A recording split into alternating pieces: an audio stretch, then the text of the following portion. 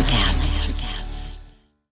When you need mealtime inspiration, it's worth shopping Kroger, where you'll find over 30,000 mouth-watering choices that excite your inner foodie. And no matter what tasty choice you make, you'll enjoy our everyday low prices, plus extra ways to save, like digital coupons worth over $600 each week. You can also save up to $1 off per gallon at the pump with fuel points. More savings and more inspiring flavors make shopping Kroger worth it every time. Kroger, fresh for everyone. Fuel restrictions apply.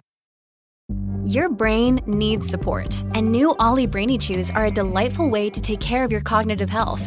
Made with scientifically backed ingredients like Thai ginger, L-theanine, and caffeine, Brainy Chews support healthy brain function and help you find your focus, stay chill, or get energized. Be kind to your mind and get these nootropic chews at ollie.com. That's OLLY.com. These statements have not been evaluated by the Food and Drug Administration. This product is not intended to diagnose, treat, cure, or prevent any disease. Music, horror, art, politics, badassery. Welcome to Society 13.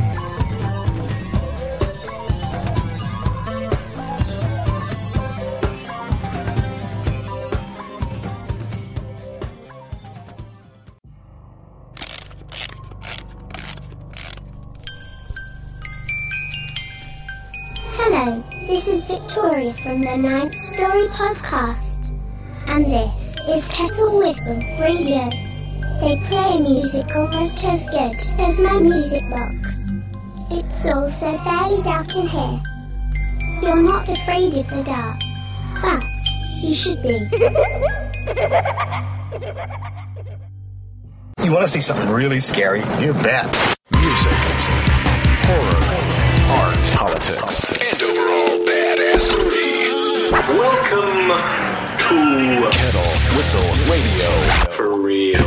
On Society 13 Networks. Everyone, and now your hosts, David Fairhead and Heather Taddy.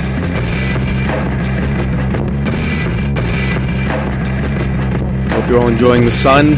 Lots of sun. Good for you. I don't bring you vitamin E. Never will. The show's for the night crawlers, the folks that like to come out at night. And feel free to listen in the daytime. That's fine. But it's here for you whenever you want it. Tonight it is a special show, of course. I've got Johnny Daggers on in a little bit, talking horror, like we always do.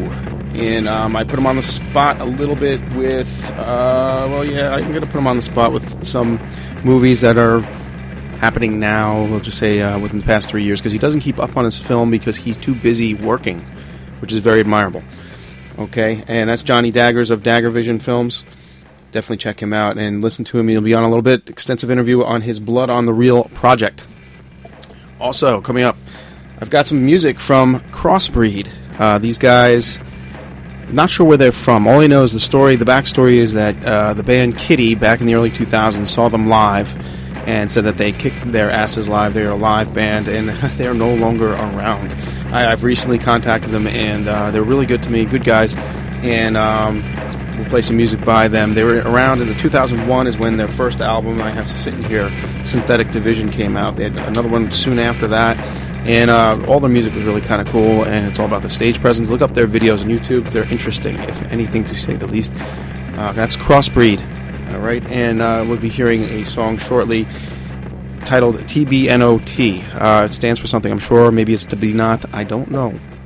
They won't tell me, even though I asked them. But Johnny Daggers coming up, and we got horror for you. What can I tell you? It's Kettle Whistle Radio.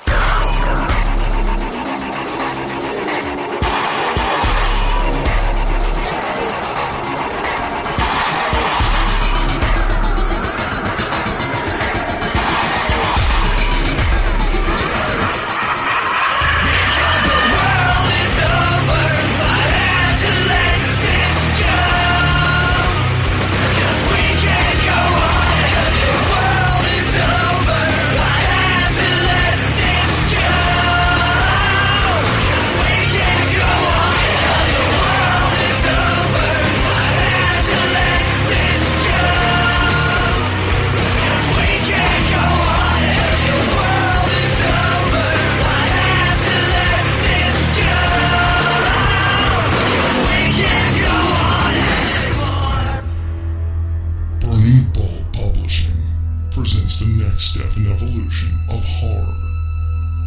David J. Fairhead's The Fall of Tomorrow. The Fall of Tomorrow is a tale of desperation told by those who are striving to salvage some hope against a ravenous bastion of evil bent on ruling our world. Burning Bulb Publishing presents The Fall of Tomorrow by David J. Fairhead. Available May 1st at Amazon.com and at burningbulbpublishing.com. Welcome to Kettle Whistle Radio, friends, fiends, and folks. Glad to have you with us. And back again here is Mr. Johnny Daggers. Hello. You out there, sir? Yes, I am. Hello, David, and the listeners. Yes. And there's been more of them lately. It's been cool. iTunes has been good to us. You know what? It's been... Okay, when's the last time I had you on? Was that... I had you on briefly. We played a little snippet about your... I talked about what you're doing not too long ago, but prior to that was that Brittany Bordella? Yeah, when I was in the Brittany Bordella band playing keyboard. That was probably about a year ago. Okay, but now something else has come up, and it caught my attention. I happened to be on Facebook, and there was Gore Magazine. Gore Noir Magazine, yes. Yeah, I saw that, and I was, oh, wow, okay, and I looked, and I said, oh, okay, Blood on the Reel. There he is. So, I guess things are coming together. We're going to have to tell people what this is all about once again. Yeah. So, Blood on the Reel, what's going on? We are nearing halfway during the production process, maybe a little over halfway now. Currently, we have 11 or 12 segments done and in the can. That's great. Last time I talked to you, it was an idea, so now you're gathering. Yeah, we have a lot of footage that's been shot and in the can. I've been doing some traveling with it. I've met some great filmmakers that are shooting. They're Shooting Creek Pictures. I don't know if anybody out there is familiar with the film House of Good and Evil, but yes. They're great people. They're shooting not that far from where I'm located currently, and they're doing a TV show called Hillbilly Horror Show. So I went up to Joppa, Maryland, just hung out with those guys on set, and we did our thing, and they joined Blood on the Reel, and we've had segments completed from Glenn Coburn, Bloodsuckers from Outer Space director, David Blythe, New Zealand's first horror filmmaker. Yes, we have about his him. segment done and in the can. So yeah, things are going really well. Real quick, just to tell the people that aren't aware of this, because I always get some new people listening that are like, what the hell are they talking about now? They think I'm an idiot. They're like, hey, dude, you talk about these obscure things. They're not always so obscure. You just don't know about them. So let's talk about Blood on the Reel real quick here. Give me an idea. Give the people an idea what they're looking forward to. Blood on the Reel is a documentary, the first documentary, as a matter of fact, in which it focuses on independent filmmaking and the filmmakers who put everything they have on the line to present their films to the public. Essentially, that's it in a nutshell. I don't know, I could elaborate if you want me to about how I kind of had the idea for it. Yeah, absolutely. Okay.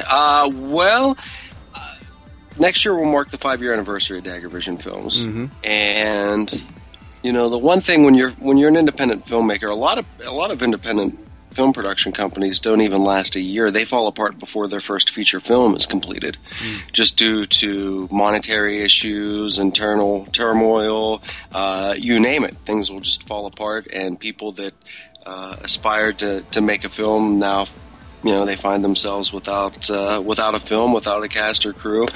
So it's really difficult. And I'm fortunate enough. I always said that because I never intended to be a filmmaker. I was a musician, and filmmaking kind of just fell into my lap after I made my first short film, Samhain Night Feast, which I didn't do as a production company. It was something I did for me and my friends, and things just, spun out of control from there, and here I am almost 5 years later in the world of filmmaking still. And I always said that if I had made it that long, at the 5-year mark, I would like to have something really special to release for the Dagger Vision fans. And a few months back, I went into a really bad bout of depression because over the 4 years thus far, I've had a lot of success and accolades with Samhain Night Feast. Caustic Zombies was kind of a warm success. It started off really great, had a lot of momentum, was successful in its own right, but then had a lot of post-production problems, so it had never officially been released as of yet. I just have the official bootleg, but the director's cut still to this day has not yet been released just due to some post-production problems. And then, after that, made another successful film, Tablet of Tales, and after that had another film, Monar Kara, kind of fall apart due to lack of budget.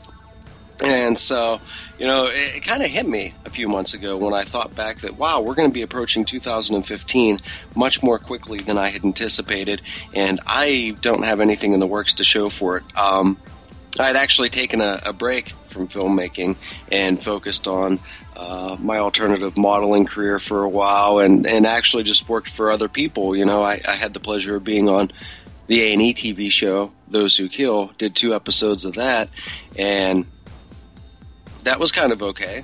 I thought, wow, I could get used to showing up on somebody else's set and getting a paycheck and going back home and not worrying about the headaches of everything else involved when you're the production company.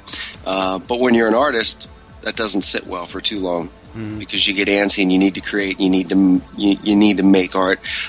So I started thinking, with the 5-year anniversary upon us, I thought, well, we almost got arrested filming Samhain Night Feast. Right. That's a good story too. Yeah. We were filming 3 o'clock in the morning without permits, disturbing the peace because we were racing up the road in my 81 Caddy doing this chase scene, and cops pull us over, and we have a filmmaker, our camera lady, with her ass hanging out the window, literally like trying to shoot in at the front seat while we're driving up the road 80 mile an hour. And then I almost got shot filming Caustic Zombies, by a military officer, because we decided that traveling, because for those that don't know, the premise of Caustic Zombies is based off of the near-nuclear catastrophe of 3 Mile Island, and 3 Mile Island was probably 3.5 to 4 hours away from where we were filming, and somebody had mentioned to me, well, if you go to a power plant that's 20 minutes away from you, Homer City Power Plant looks almost identical. No one would be the wiser that you didn't film at 3 Mile Island. So, at that time, being a guerrilla filmmaking production company, we changed ways a little bit. We had to be a little bit more professional nowadays. But back then, it was just like, great, let's jump in the car. So myself, my cameraman, and my production manager all jumped in the car, didn't call ahead, didn't ask for permission, just drove out to Homer City Power Plant, unloaded our gear, and walked onto government property, a power plant at that, and just started rolling film. And the next thing you know, we have a military officer driving, this Jeep comes flying up over the hill with an officer and his gun drawn on us, and he wanted to know what we were doing there. And obviously in post 9/11 era, that's, you can't really just walk onto government property, a power plant, and start filming. You're going to get yourself into a lot of trouble. So I thought these stories might be great things to share as a 5-year anniversary, but how am I going to share these? I've already done a special edition of Samhain Night Feast. Caustic Zombies is kind of just a bootleg. A podcast isn't really the way to do it. This is more visual, it's something that you can, I wanted to, I started thinking if, I have a lot of friends in the filmmaking world, and I know that they've gone through similar experiences. So why don't I just see who, I had a list of people in mind, and then that list snowballed by people such as Tim Gross. Yep, of course. Pointed me in the direction of a lot of people that he knew, and the next thing we had 30-plus people on the list, that were interested in being a part of the film, and we kind of weaned that down a bit just because you have to. And a cast of over 30-plus people, you're going to be looking at, 4 or 5 hour documentary, which would be unbearable to sit through. But we've got it down to the right amount of people that we need to get the job done, who have quite interesting and similar stories to share with everyone. And a lot of these folks you have worked with before, or are there some?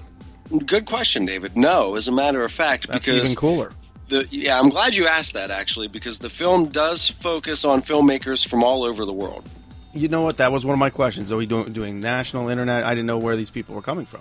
Yeah, Awesome. it's all international. I mean, we have everyone from David Blythe, who, as I mentioned, was New Zealand's first horror film director. He came along before Peter Jackson. We have Manda Manuel from Canada. We have the very talented and lovely actress Manouche, who's from Germany, Sweden. Like, she's kind of traveled all over and lived over in Europe her whole entire life. And I mean, we just have a conglomerate of filmmakers from all over the world. We have we have a New Zealand film critic, Pete Ellott, who's been a film critic for, I think, 25 plus years now, all in the underground scene, very well respected film reviewer. And then, we have people back in my hometown of Pittsburgh. We have Mikey Maggot and, Tim Gross of Gross Movie Reviews and Bloodbaths and Boomsticks. So, there's a whole conglomerate of people so we're not just seeing, aside from a local standpoint, and we're not even seeing aside from just a national standpoint, we're going to get a feel from what it's like for filmmakers from all over the world, because how it is in the U.S. might be a little bit different making an independent film in Europe or in New Zealand, depending on laws and, those. Yeah, all those things that we don't really pay attention to. Yeah, it's what a shame. They just get in the way. I guess I imagine there's going to be some humor going around with this documentary.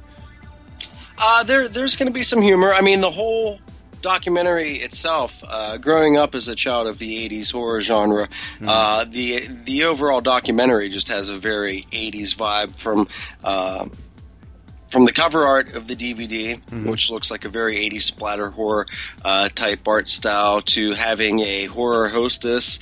That's cool. And yeah, just the right. way that. That's such a great idea. I think it's such a great idea. Do you have pictures of your host already up on Facebook, I believe? If you go to facebook.com/Blood on the Reel, we do have some pictures of Madalena Horn, who's our horror hostess, and she's from Canada. Yeah, good. You want to get that out there because, again, this is going to open up, we're opening up worlds to other folks that don't even know these things exist. So. Yeah, Madalena she was actually in one of Manda Manuel's films, Mana, but she's also a world-renowned burlesque dancer. She's also a fire breather. You name it. She's a gal of many talents. Perfect hostess. Yes. That is awesome. All right, I didn't know you were going to take that approach. I thought it was going to be like you, maybe interviewing. So you are taking like the Elvira approach to the whole thing? Kind of similar to the. It's no, I know what you're saying with the Elvira with having a hostess. She's going to be her own personality per se, but I didn't want it to be me. You don't hear any of the interviewers during the documentary. It's just. I prefer that. That's cool. I like that. Yeah, it's just the filmmaker sitting down, sharing their stories. And so you don't hear the questions the interviewer's asking. And I didn't want it to be me. I wanted this to be, as you may recall, ever since the inception of Dagger Vision, I've always said, we need to put egos aside and just get together and make art. So that's what I wanted to do. And I'm going to be in it as well, telling and sharing some of my stories. But I wanted it to be our story. Ours meaning from the independent world, because nobody's ever done a documentary like this, first of all, and there's so much frustration and hardship that goes into filmmaking, that people have so much to get off of their chest that they've been holding in all these years because they don't really have much of an outlet, unless if somebody like you who has them on their podcast or an interviewer. But unfortunately, a lot of independent filmmakers don't even really get media coverage, so they don't have a chance to express themselves. We also, the one person who I do want to mention, I was kind of impressed by this kid. He's the youngest filmmaker of the documentary.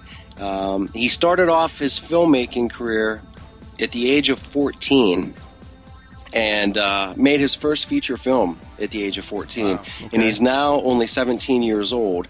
His name's Anthony Edward Curry. But he did a film that he submitted to the ABCs Really? Death. And wait, he's in it, or he just he sent his submission in, and unfortunately his was not one of the stories that was selected. However, it should have been. It's called Memoirs, and it is absolutely brilliant. I was like, damn, a 17-year-old kid made this movie. It's probably it's got to be better than some of the ones that made it in. I'll bet. Pardon me? It's probably better than some of the ones that got in.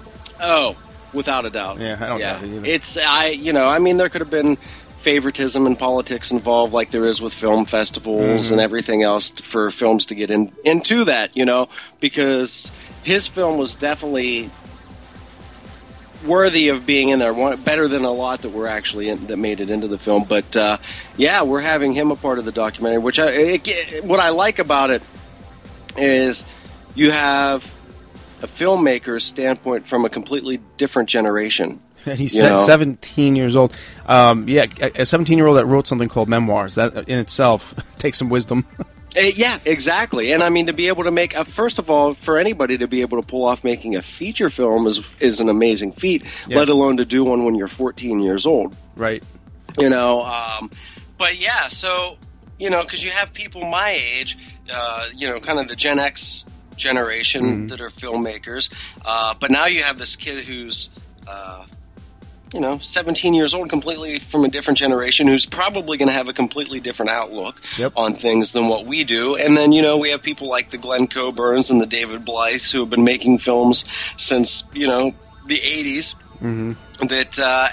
That's an entirely different generation in its own as well. So, we really get to see a broad perspective of insight and stories from a lot of different individuals. Yeah, I like that. I do like that. It's funny, you think about the Columbine generation. What the hell were they so angry about? To me, real, pure, unadulterated anger comes after 40, because then you've earned your right to be angry as all hell. You wonder where a 17-year-old... I remember being that way, but my anger back then, I don't know, I was mad because the latest Megadeth album wasn't hard enough, or something stupid. Right. There was a bully at school I could not fight, or something, something stupid like that. But it's amazing, that this kid... I can't wait to see what he does when he's 40. Well, that's exactly it. I mean, I think this kid's going to be one of those ones that pushes the envelope for the rest of us. Yeah, there you go. Step up our game. Like, that 17-year-old's writing and directing shit better than, majority of, older filmmakers out there. So it's like little gut check time. It's cool that you gave him the chance. That's really, really cool. Well, I appreciate it. I wanted to give everybody, I had some people contact me and say, I don't know if you really want to hear my stories. This is, I'm working on my first film right now. And I mean, because we do have a lot of big name people in this documentary, but also, I mean, let's face it and be fair. If we're sharing stories and the hardships of people, just because this is your first film that you've completed, it doesn't mean you of all people might have some of the best stories to share about some of the hardships that you've encountered. And you never know what that individual's been through. I mean, the stories that people have. I was going to ask you this, too. Is this more a precautionary tale to young filmmakers, or is it like a battle scar comparison? It's a combination of both. I mean, okay. I'm also very glad that you brought that up, because with all the directors that we've spoken with so far, it's great for all of us filmmakers to kind of show our battle scars and talk about, being like the old men at the bar, sitting around like, hey, American, I agree with that. This happened to me. It's a little bit of that, but it's also a little bit of an educational piece for upcoming filmmakers, because we also, the one thing that I wanted to stress with Blood on the Reel is making it insightful and educational to the point that maybe some of the future upcoming filmmakers don't make the same mistakes that we do. I don't regret a damn thing, right. And it made me who I am today. But, back then, I guess it's coming from, the first generation of punk. I was born in the early 70s, and through my father and cousin, I was listening to the first generation of punk while it was happening, The purest form of it. Absolutely. Pardon? The purest form of it. The purest form of it, and not being somebody in the late 80s going back and finding, the early 70s punk for the first time. So I always kind of had that punk element style, and that just, a DIY approach of let's just pick up a camera and do shit. And at times it was very haphazard. We didn't know what we were doing. We were just flying by the seat of our pants. We were pissed off at Hollywood for the bullshit that they're shoving down our throats, and constant remakes and sequels. So yes. we just wanted to make something raw, which is what we did. We definitely succeeded with that, and we had a lot of success over the years doing it that way. But as you become more seasoned, as you get older and more veteran, you realize that you kind of have to start doing things on a little bit more of a professional level. And that goes from anything from a business standpoint down to a personal standpoint, too. The way you conduct and carry yourself is, I would always be at the conventions drinking and partying and, sometimes a little bit too much and out of control. And you weren't alone there. Yeah, right, And now I look back on it, I'm like, am I getting old and boring? Because I'm lucky if I have 2 beers a month now, and I don't act, there's a lot of things that I've learned, and it's actually really funny. I was speaking to a good friend of mine a few months ago who's a musician, actually composed the music for the Chris Angel show, and he said to me, Johnny, they call it the music business for a reason, because it's a business. And too many people get caught up in the party aspect of it and lose sight that it is the music business. And it's the same way with filmmaking. It's a filmmaking business. So over the years I learned a lot, and if I can give advice to any future filmmakers to maybe not fall into the same pitfalls that I did, or maybe just to make things easier for them, then that's what I want this documentary, to accomplish. It's cool. I mean, that's awesome. I'm noticing a lot of like what you just said too, the guerrilla filmmaking technique. I'm noticing that there are some mainstream folks that are stripping themselves down and doing things like that, and then there's a lot of newcomers getting a chance. Recently, I just scour through Netflix and look at a lot of the independent stuff. There's one called Random Acts of Violence. Have you seen this yet? Ashley Cahill was the director, female. I have seen the trailers for it. I had to stop and think for a second because, I watch so much constantly. But no, I've seen the trailers for it. I have not seen the film. Give it a shot. This is exactly what we were talking about, just going out and doing it. Although these people obviously had a budget. They're shooting in New York City. They had to get some. And there's some cameo appearances, but I mean, you don't even know who it is when they're there. The only mainstream actor I'd say that was in it predominantly was the guy from Detroit Rock City that played the older guy with the longer hair. He was like the bad influence for all the younger kids. Stephen DeBello, I think his name was. He was the only one, but he's barely recognizable. And they kind of downplayed his character, which is kind of cool, and they made room for these other people. Very cool movie. Check it out, and it is exactly what it says it is. Random acts of violence. These people decide that they're going to go out and they're just going to kill people on camera because they want to make New York City what it used to be. They're trying to get themselves on the map. They're trying to make it dirty again, and they're filming it. And it's just, it's funny at the same time because they don't get the notoriety that they go after. But it's just, that guerrilla filmmaking that you're talking about, and I'm seeing a lot of it. I had some movies I actually wanted to talk to you about if you saw any of them. I'm sure you saw American Mary. Actually, the funny thing about it is I am probably one of the worst people to talk films to. I knew that about you. Long ago, you said, I never get time to watch these. But this one isn't. This is more of a mainstream one, but that's a good one. Yeah, I have not seen it. Even the mainstream, I was telling Blue the other day when I spoke with him from Shooting Creek. He's the guy behind House of Good and Evil. That was the first film that I had a chance to sit down and watch in so long, and it was so enjoyable. Okay. I mean, I have tons of movies, and the thing about it is, in fact, it was kind of funny when Gore Nor interviewed me. They were like, so what are some of the current filmmakers that you feel are really shaking things up in the industry? You didn't have an answer. And I told him, I was like, honestly, I really couldn't tell you, man. It sounds ridiculous, but when you're in your own world that you're I don't have time to really step outside and do anything other than work on my film at the moment. So I'm missing so much that's going on around me that I'm out of touch. No, a lot of the greats do that, man. I had John Russo in here. He doesn't watch zombie movies anymore because he doesn't want to be influenced by them. Actually, he didn't watch any. That's another thing, and that's a very, very valid point. I've often said that, especially, it's true. Going back to the days when I was in the band, I wouldn't listen to anything. And people were like, that's insane. I'm like, well, no, because I could inadvertently, subconsciously be influenced by somebody else's style, and it's not what you want. No, that's a very smart technique, I believe.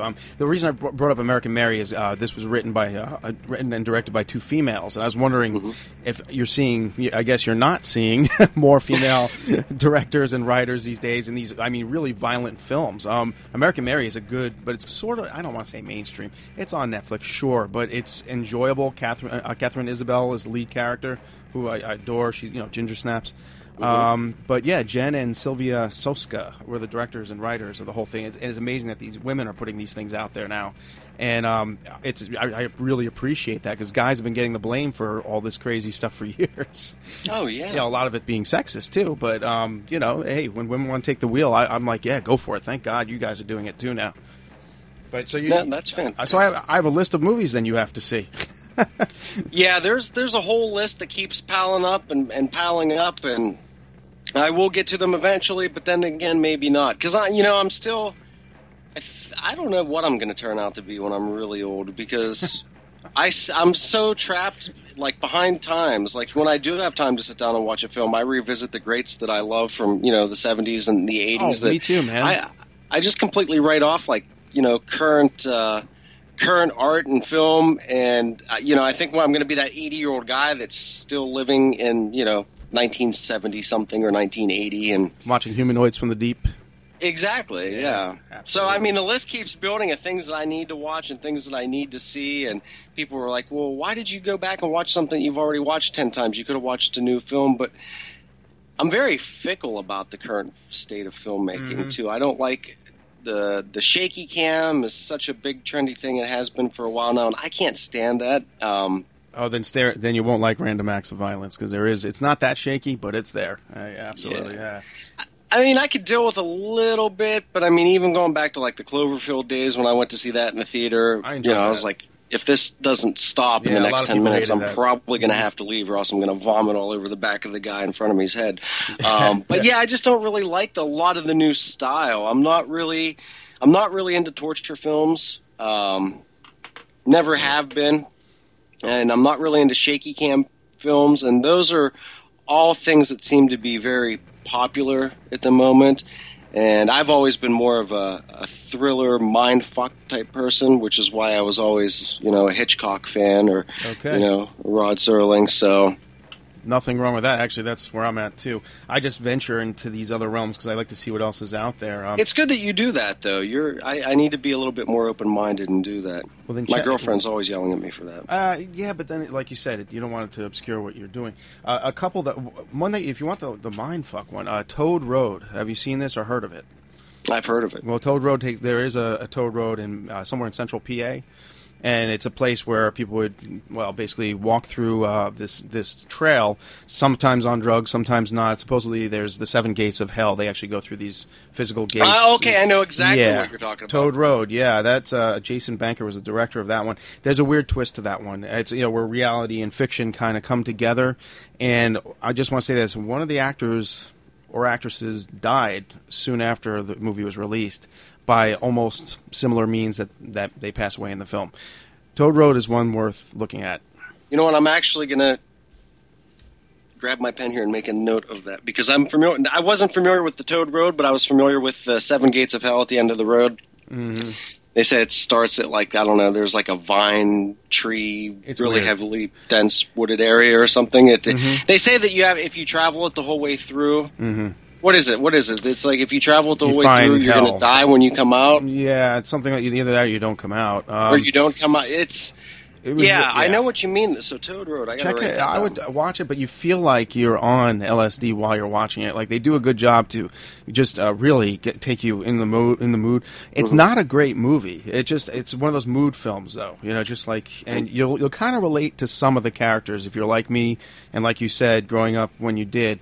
They're Central PA goth punk rock kids, and and also I'd say grunge period, whatever that you call them now. Yeah. I mean, it's just it's a culmination of things these days. And I'm saying these days. Here I am. You're talking about getting old, and meanwhile, I have this bandage on my arm. I just had my over 40 blood test for the second time. This has to be a lesson to everybody over 40, or if you're going to get your blood screening because you're old. Do not eat a half a rack of ribs and drink Merlot the night before, because your blood looks the test comes out as if you drank barbecue sauce. I have coagulated barbecue sauce in my blood. I thought I was going to die when they read it back to me, like, you're going to die. I was just like, what? So I made them reschedule me, because I was like, holy shit. I thought I was dying. I was a core fucking right into the diagnostic room. But let that be a lesson. Don't eat ribs and drink Merlot the night before. That's fantastic. Yeah, well, I'm still here. So anyway, so lessons learned. There's another one I want you to write down called Contracted, directed by Eric England. This was one that actually grossed me out, and it takes a lot. I know for you it takes a lot. And it has to do with contracting something other than the normal disease. And it's, and again, another female-based film. A lot of these are based around females. Another one is Alice Kills by Jay Lee.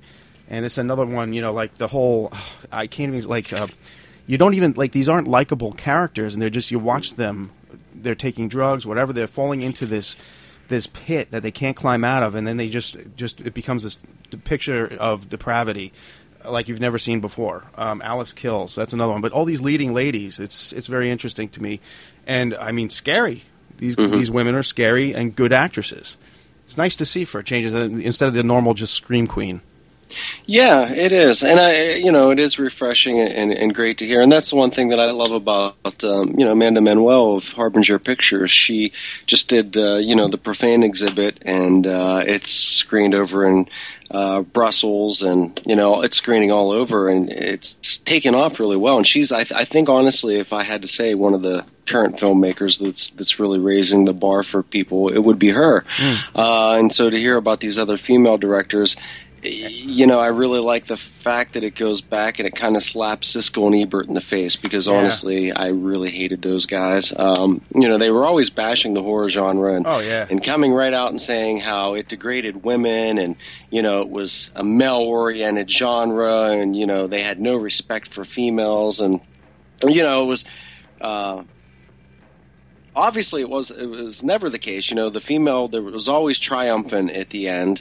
It showed a strong and powerful woman, but they didn't grasp and comprehend that, and so they felt that we're, as the horror genre, we're portraying women to be sex objects and weak and whatever. And it's great to have, more female directors, stepping up within the genre and making these films that, like you said, will gross you out. And it's, it's just kind of it's kind of like a middle finger to the critics who have always bashed the genre for being too testosterone driven and anti-female. And not to mention, a lot of these females are villains now. And I'll go to like, what was that?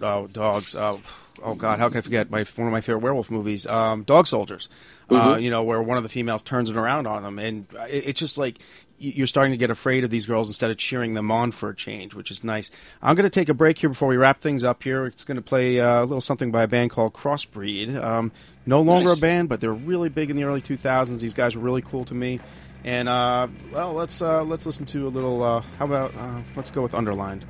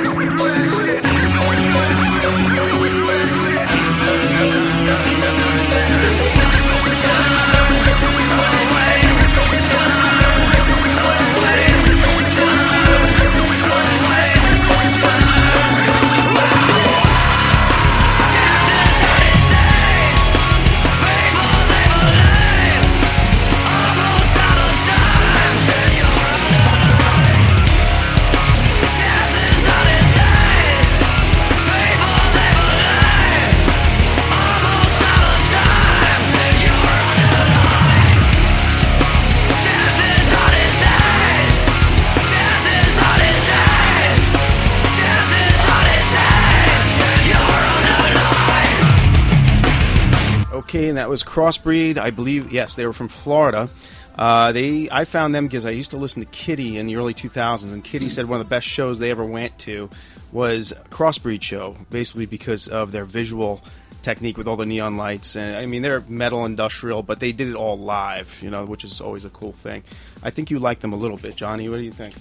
Yeah, I do actually. I honestly wasn't familiar with them until you had mentioned that you might be playing them on today's show. Yeah. And so I checked them out a little bit, and you know, they sounded pretty damn good. Again, it's one of those things with being out of touch with everything. It's not just films, but you know, I used to be somebody that used to know every single underground band and everything that was going on, to now I'm just so out of touch with everything, music, art, you name it. Well, you got this Blood on the Reel project going, and that's a task in itself. What I was going to ask you, I mean, a huge task. Like, how has it been getting directors to talk or share footage or problems they maybe weren't so proud of? I haven't had one person decline to be in the film. Everybody that I've asked was more than eager and happy to be involved. And I thought that, you know, perhaps one of the problems with the documentary would be that because of time and because of budget, that, you know, I can't get to every single filmmaker all over the world. I can't travel to New Zealand and then head up to Canada, you know, and then to wherever to speak to these directors. So a lot of it's being done remotely and leisurely in their own studios and or homes, and they're, you know, kind enough that they believed in the project enough that I would send them a list of bullet points, things that I wanted them to touch upon, perhaps how I wanted them to look or have a scene set up, and they would, you know, put a camera on a tripod and shoot it themselves, and then, you know, transfer the footage to me electronically, or some are doing it by snail mail. So that was really great. I thought I would have a difficult time getting people to get the initiative to want to be able to tell their story, and also not only just telling their story, but I thought the problem would be, oh, well, now I have to film it myself and send it to you and all this. But everybody was more than happy to assist and, you know, share their stories, no matter how difficult. Man, there are so many things I wished I could tell you right now that I just have to keep my lips sealed, because they'll be in the documentary, and we have to look forward to that. But yeah, it's been fantastic. That, you know, I just thought of something too. We were talking about older films. I do frequent the comic shops every now and then. My buddy Colin at Pittsburgh Comics, I go visit him every now and then. Me and John Towers back in the day had our first signing there with our World Zombie Wrestling Association comic. And I went in there. There is a new Clive Barker Nightbreed comic book, and it's it's like what happened to them after when they all left. And the first issue revolves around Peloquin out in the woods and hunting these people that are being hunted. And I don't want to tell you too much, but because it's Peloquin, what a great issue! What a fantastic! Oh yeah, the new I got it. It's that comic book, and the art is amazing. The story looks like it's equally as good, and the characters that survived. It takes place right from that onset. They don't really tell you too much about the backstory, which is cool. It's like it's taking on its own storyline. So yeah, Clive Barker, he's either writing it or just let it loose. I'm not sure, but yeah, check out the new Nightbreed comic book. Good stuff. But yeah, you don't do the comic book thing too much. I know there's the Sam Hain comic though. There is a Sam. Yes, there is. Yeah, there is. John Towers, good work, man. That was it's a fantastic comic book. I love that. I love that. That's a great, and that's something I guess is still available, right? It is still available. Yeah, Sam Hain actually is available, the special fucking edition, as we call it, because for those of you that haven't seen the film's 21 minutes long, and has roughly 81 or 82 fucks crammed into 20 minutes. So the special edition does have a lot of outtakes and goodies, and comes with the comic book, and also comes in a vintage trick-or-treat bag. Oh, that's awesome. Very cool. Yeah. Why don't you tell the folks how to get everything, your stuff right now? Yeah, right now we're currently updating our shop, but you can still purchase Sam Hain Night Feast, the Caustic Zombies bootleg, some t-shirts, and some posters and what have you off of daggervisionfilms.com, and there'll be a merchandise shop section there. Cool. I just have one more question for you, actually. What would be the predominant issue that all these filmmakers seem to have in common during production? Is there something like permission to shoot a location? Is there something that seems to be coming up more often than not? I'm actually more surprised about how people got into filmmaking. I was surprised to find out that I wasn't the only one that accidentally became a filmmaker. Cool. As far as procuring locations and permits and so forth, most of the stories are as far as locations, a lot of the stories are pretty much similar, but what I was really surprised with in the documentary is the adversity, because I was expecting a lot of the same answers, but everything's so diverse that I think that's what's going to truly make this documentary more fantastic than I'd even realized when I came up with the concept for it, because I kind of thought, okay, we're all going to be touching base on kind of the same things, and I mean, that could be a little bit redundant. You run that risk. So I was surprised that everybody had such different stories to share, that it really brought a giant melting pot of things just from everywhere. It's just, I'm excited. Yeah, I can tell, dude. I'm looking forward to this and hearing more about it as we go. And I don't know, when is our projected date for this? Sometime in 2015? Or? Well, it's going to be sometime in 2015. Samhain Night Feast, our first film, came out in September of 2015. So it'll either be released just before then or in September. So maybe August or September. I might get a little impatient depending and release it a little sooner in 2015. I just don't want to rush it. That was a mistake that we had often made in the past as young filmmakers. You get so excited about something that, you want it out so quick, and of course we all do, but then sometimes a project will suffer for that. So I want to make sure that everything's done properly and thoroughly, and again, this is, for the 5-year anniversary, so it's not as though we're, under the gun to get it out immediately. So probably August or September of 2015. Okay, what's your Twitter? Oh, geez, I don't know. I have one. You don't know it.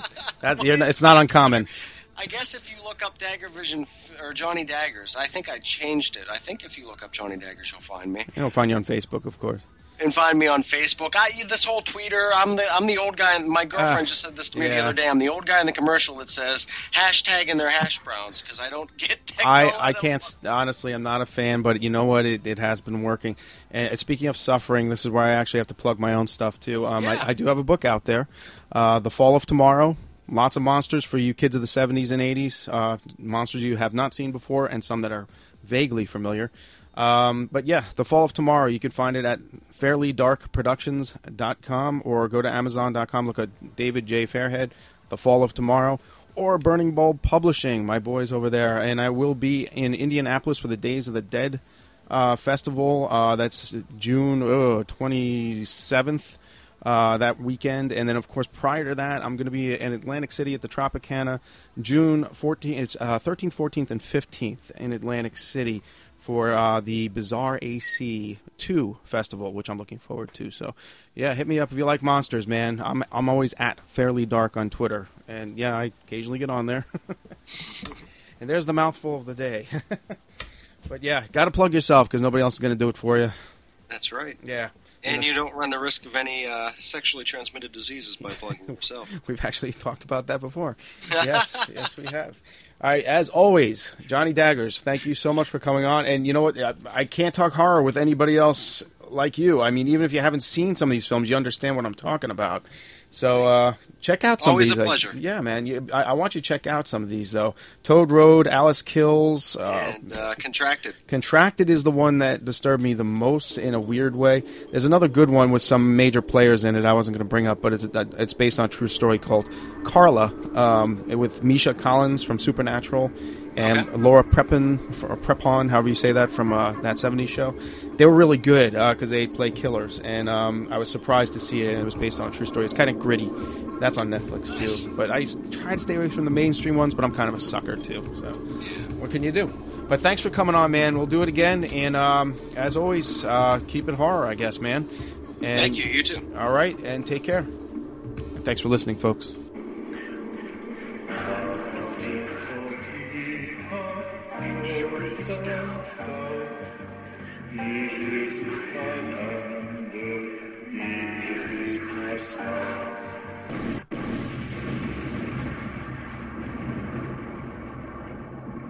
I have some loose jello, okay?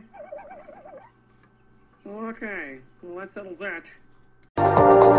Welcome to Sarah Talk Solutions. Ladies and gentlemen, you've tuned into a bit of a different type of show. I'm Sarah B and I'm your host. You can find me on my IG, which is Aussie_Sarah_LA. I talk about amazing, relevant conversations and topics and what functions that goes on in this magical, wonderful, wonderful city of the City of Angels. My IG, which is Aussie_Sarah_LA. Electric acid. Are you passionate about saving the planet for future generations? Do you want to learn how to do it? If yes, then you need to tune in to the Nature Backed podcast. It's a talk show covering the changing world around us, from renewable energy, sustainable agriculture, circular economy, to ESG and social innovation. Don't miss this opportunity to discover how you can join the movement and make a difference. Subscribe to the Nature Backed podcast today on your favorite platform and get ready to be amazed. Electric acid.